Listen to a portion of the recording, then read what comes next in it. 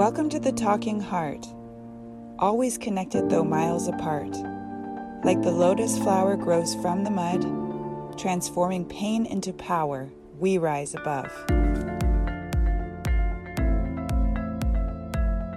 Ever since I was a young girl, growing up in an environment that was riddled with chaos and violence, I have not felt safe or comfortable in my body.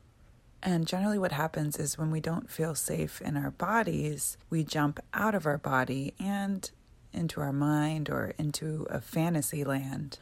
And that's what I did, and something that I got very good at. And today I consider it somewhat of a superpower. It helped me survive as a child, and it was definitely very good for my creativity, which really blossomed when I was a child and has continued on.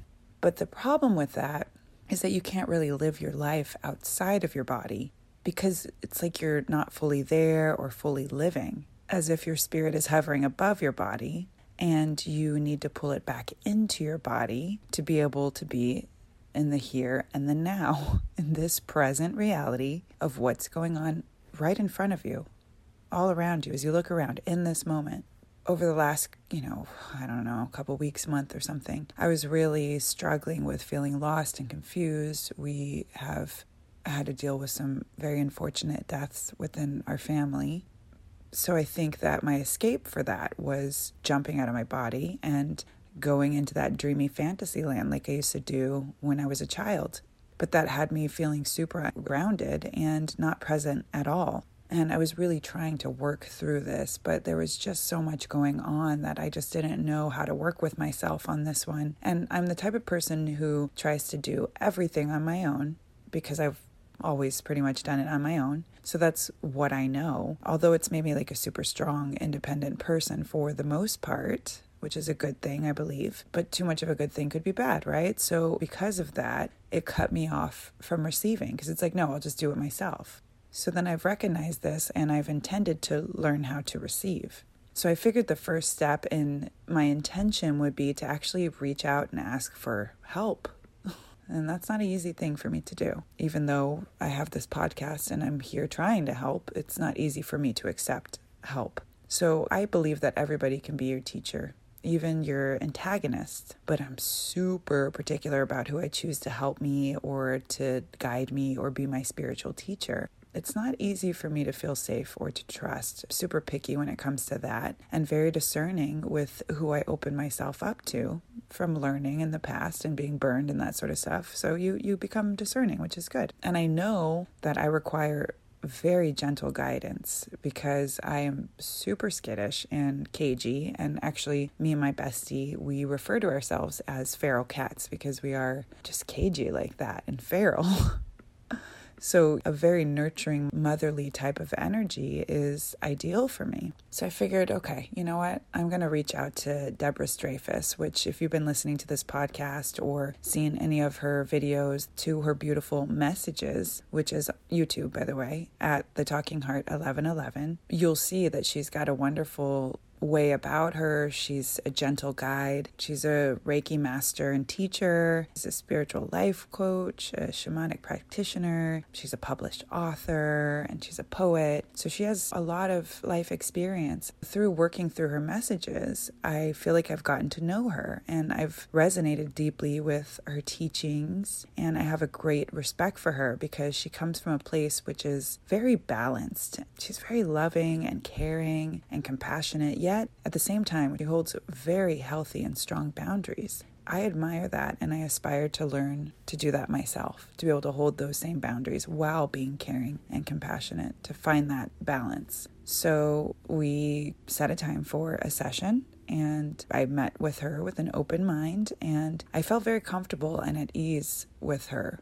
Right at the beginning, completely comfortable. I shared a little bit about what I've been feeling and thinking, and she just reminded me that it's all in my mind. She actually referred to what I was going through within my mind and my body and the confusion that I felt as a hornet's nest happening within me. And I was like, that's actually a really good metaphor. I like that. And so she's like, hey, let's take that hornet's nest out. I was like, oh, that's perfect. Let's do that. And throughout our session, I would wander off, and she kept redirecting me into my body every time. She could tell when I'd wander off, and it was actually kind of funny. I felt like a little kid that was just wandering all over the place, and she was like, nope, get back in your body. And then she walked me through a wonderful grounding meditation, and my mind truly did become silent. I felt my body, and I had relief, and that was nice. I had some quiet stillness that I felt after feeling so chaotic inside for so long.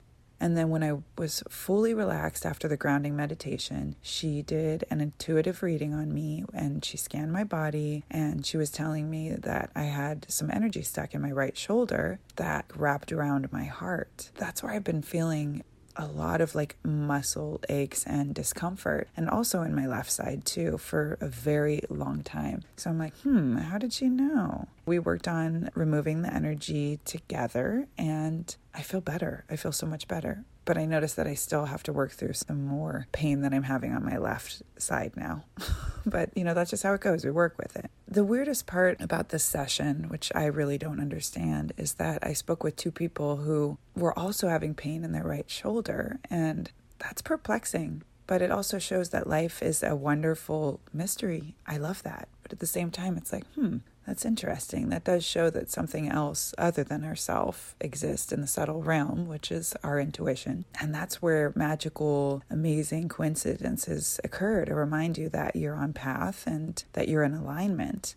And it also gives us an opportunity when we have things that are unexplainable to strengthen our trust in what remains unseen or unproven. And that's also having faith in God, having faith in Creator, having faith in the universe, and how the universe and God and our prayers work through other people to help us. That's if we open up and allow ourselves to receive, and if we have the courage to ask for help as well. I definitely recommend Deborah. She's amazing to anyone that needs guidance or healing, or just can't figure out what's going on with themselves and they need a helping hand. She's great at that. She literally really gets to the heart of the matter, and it's nice to have someone sort of hold your hand while you're going through these healing sessions. If you're doing healing on yourself, I'm not sure like where you are, whoever's listening, or what stage you are as far as your self-healing. It helped me so much, and I feel grateful, and I feel connected to her, and I feel so happy that she came into my life and that she's been able to guide me through some darker periods, through grief and heartache and loss and all those sorts of things, which are very hard to handle or to deal with. She's been there as a blessing, and I'm grateful for her for that, and I'm grateful for the work that she's doing, and I'm grateful that she's offering her help as well.